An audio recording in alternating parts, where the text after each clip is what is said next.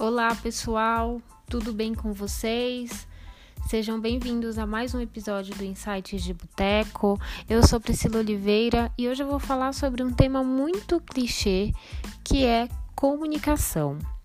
Para contextualizar, aviso vocês que eu já estou entrando naquela fase de balanço do fim de ano e, naturalmente, a gente pensa sempre no que fez ou que deixou de fazer, né, nos projetos e etc. Mas a gente tem que olhar também os aspectos emocionais e comportamentais que desenvolvemos ao longo do ano.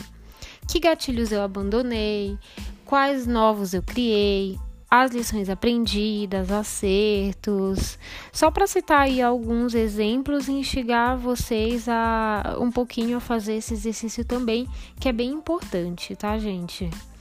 E, dentre vários aspectos, eu decidi começar com o tema da comunicação, instigado pela minha participação no Co-Read da Book, um projeto super legal da Roberta Paixão e da Raquel Oguri, onde a proposta é oferecer experiências literárias com o objetivo de refletir sobre questões humanas. E o tema do encontro foi exatamente este: comunicação. Apesar de não ter sido o caso pensado, né, foi algo que veio de encontro com um tema que eu tinha desenvolvido que eu vinha desenvolvendo para esse episódio e foi super legal. Eu vou deixar na descrição o site da Book para vocês conhecerem melhor o trabalho das meninas. Pois bem, então, para começar,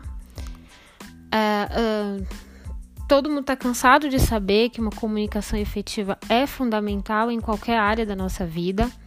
Minha proposta não é tratar o tema com um viés técnico e corporativo, até porque isso tem um monte de gente que faz super bem. Para além disso, como sempre, a minha proposta aqui é falar de um ponto de vista pessoal. E assim, trocando ideia com algumas pessoas, inclusive no Co-Read, escolhi duas das queixas mais comuns sobre o que dificulta a comunicação, que são pressupor o que o outro está pensando e aquilo que não é dito. Que, na verdade, eu escolhi essas duas porque elas se complementam. E, particularmente, elas também são minhas queixas principais, e eu consigo pensar em 1000 exemplos de situações que foram mais dolorosas do que deveriam ser, pela falta de assertividade nesses dois pontos.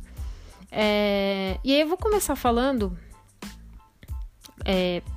dessa mania que nós temos de ficar tentando imaginar o que o outro está pensando, ao invés de ir lá e perguntar.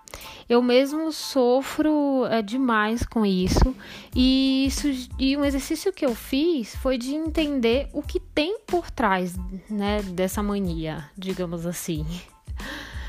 E aí, no meu caso, eu avalio que o que me leva a ficar pressupondo que o outro acha e pensa vem do medo de ouvir o que eu não quero, mas que muitas vezes eu já sei, né? Eu já sei a resposta. É uma forma de proteção, né? Tentar adivinhar o que o outro pensa, porque assim eu fico no plano do pensamento, onde a gente tem aquela falsa sensação de controle.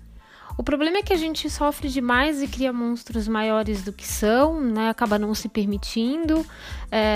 Quando perguntar e ouvir a resposta, não só pode te trazer uma surpresa, né, de ser, né, diferente do que você imaginava, mas também te dá a oportunidade de resolver aquela questão, mesmo que seja doloroso. Porque a palavra, quando ela é pronunciada, ela te cobra uma ação. E é exatamente isso que a gente, às vezes, né, tenta evitar ali, né? Tem um texto do Kafka chamado A Recusa, que exemplifica muito bem isso. Depois procurem, é bem interessante, conversa bastante com esse comportamento que eu acho que não é só meu, acho que muita gente passa por isso em alguns momentos. E como eu disse antes, o outro ponto é um complemento a isso que eu acabei de falar, que é o tal do que não é dito, né? Do não dito. Acho que essa foi a minha virada de chave em 2018 mais importante, assim, saber comunicar como me sinto sem culpa e medo. A gente, às vezes, desvaloriza muito o que é nosso, o que a gente sente em detrimento do outro. Eu já deixei de falar como me sentia,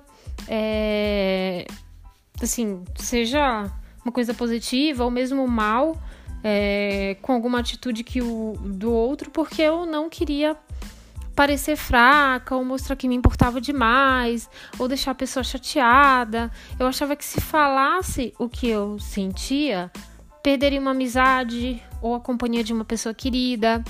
E aí simplesmente ficava fantasiando as justificativas do porquê a pessoa tinha esse tipo de atitude, né?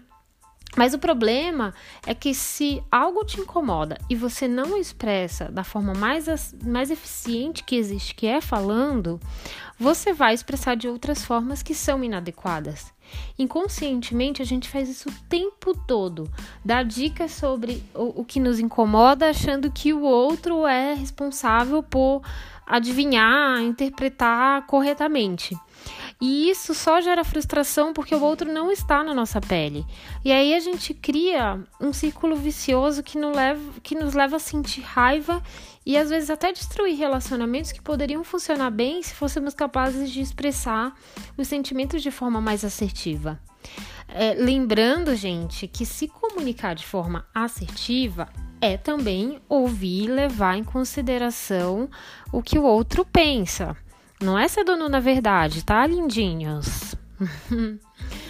E conseguir expressar o que a gente sente e evitar mal-entendidos de forma eficiente, né, está totalmente ligado ao processo de autoconhecimento. Porque se nem você se conhece ou sabe os seus limites e desejos, você não vai ser capaz de comunicar ao outro de forma clara. Tudo começa com você. Você é a sua única responsabilidade. E por mais que o outro esteja em um momento difícil ou tendo de lidar com suas próprias questões, não interessa. Não é justificativa. Não tenha medo de dizer como você se sente. Tudo bem, ninguém é obrigado a te acolher. Mas você também não é obrigado a sofrer em silêncio em prol do bem-estar do outro. É muito interessante como a maioria de nós sabe muito bem como jogar a conversa fora, né? Falar daquela série que a gente tá vendo, reclamar de uma determinada pessoa.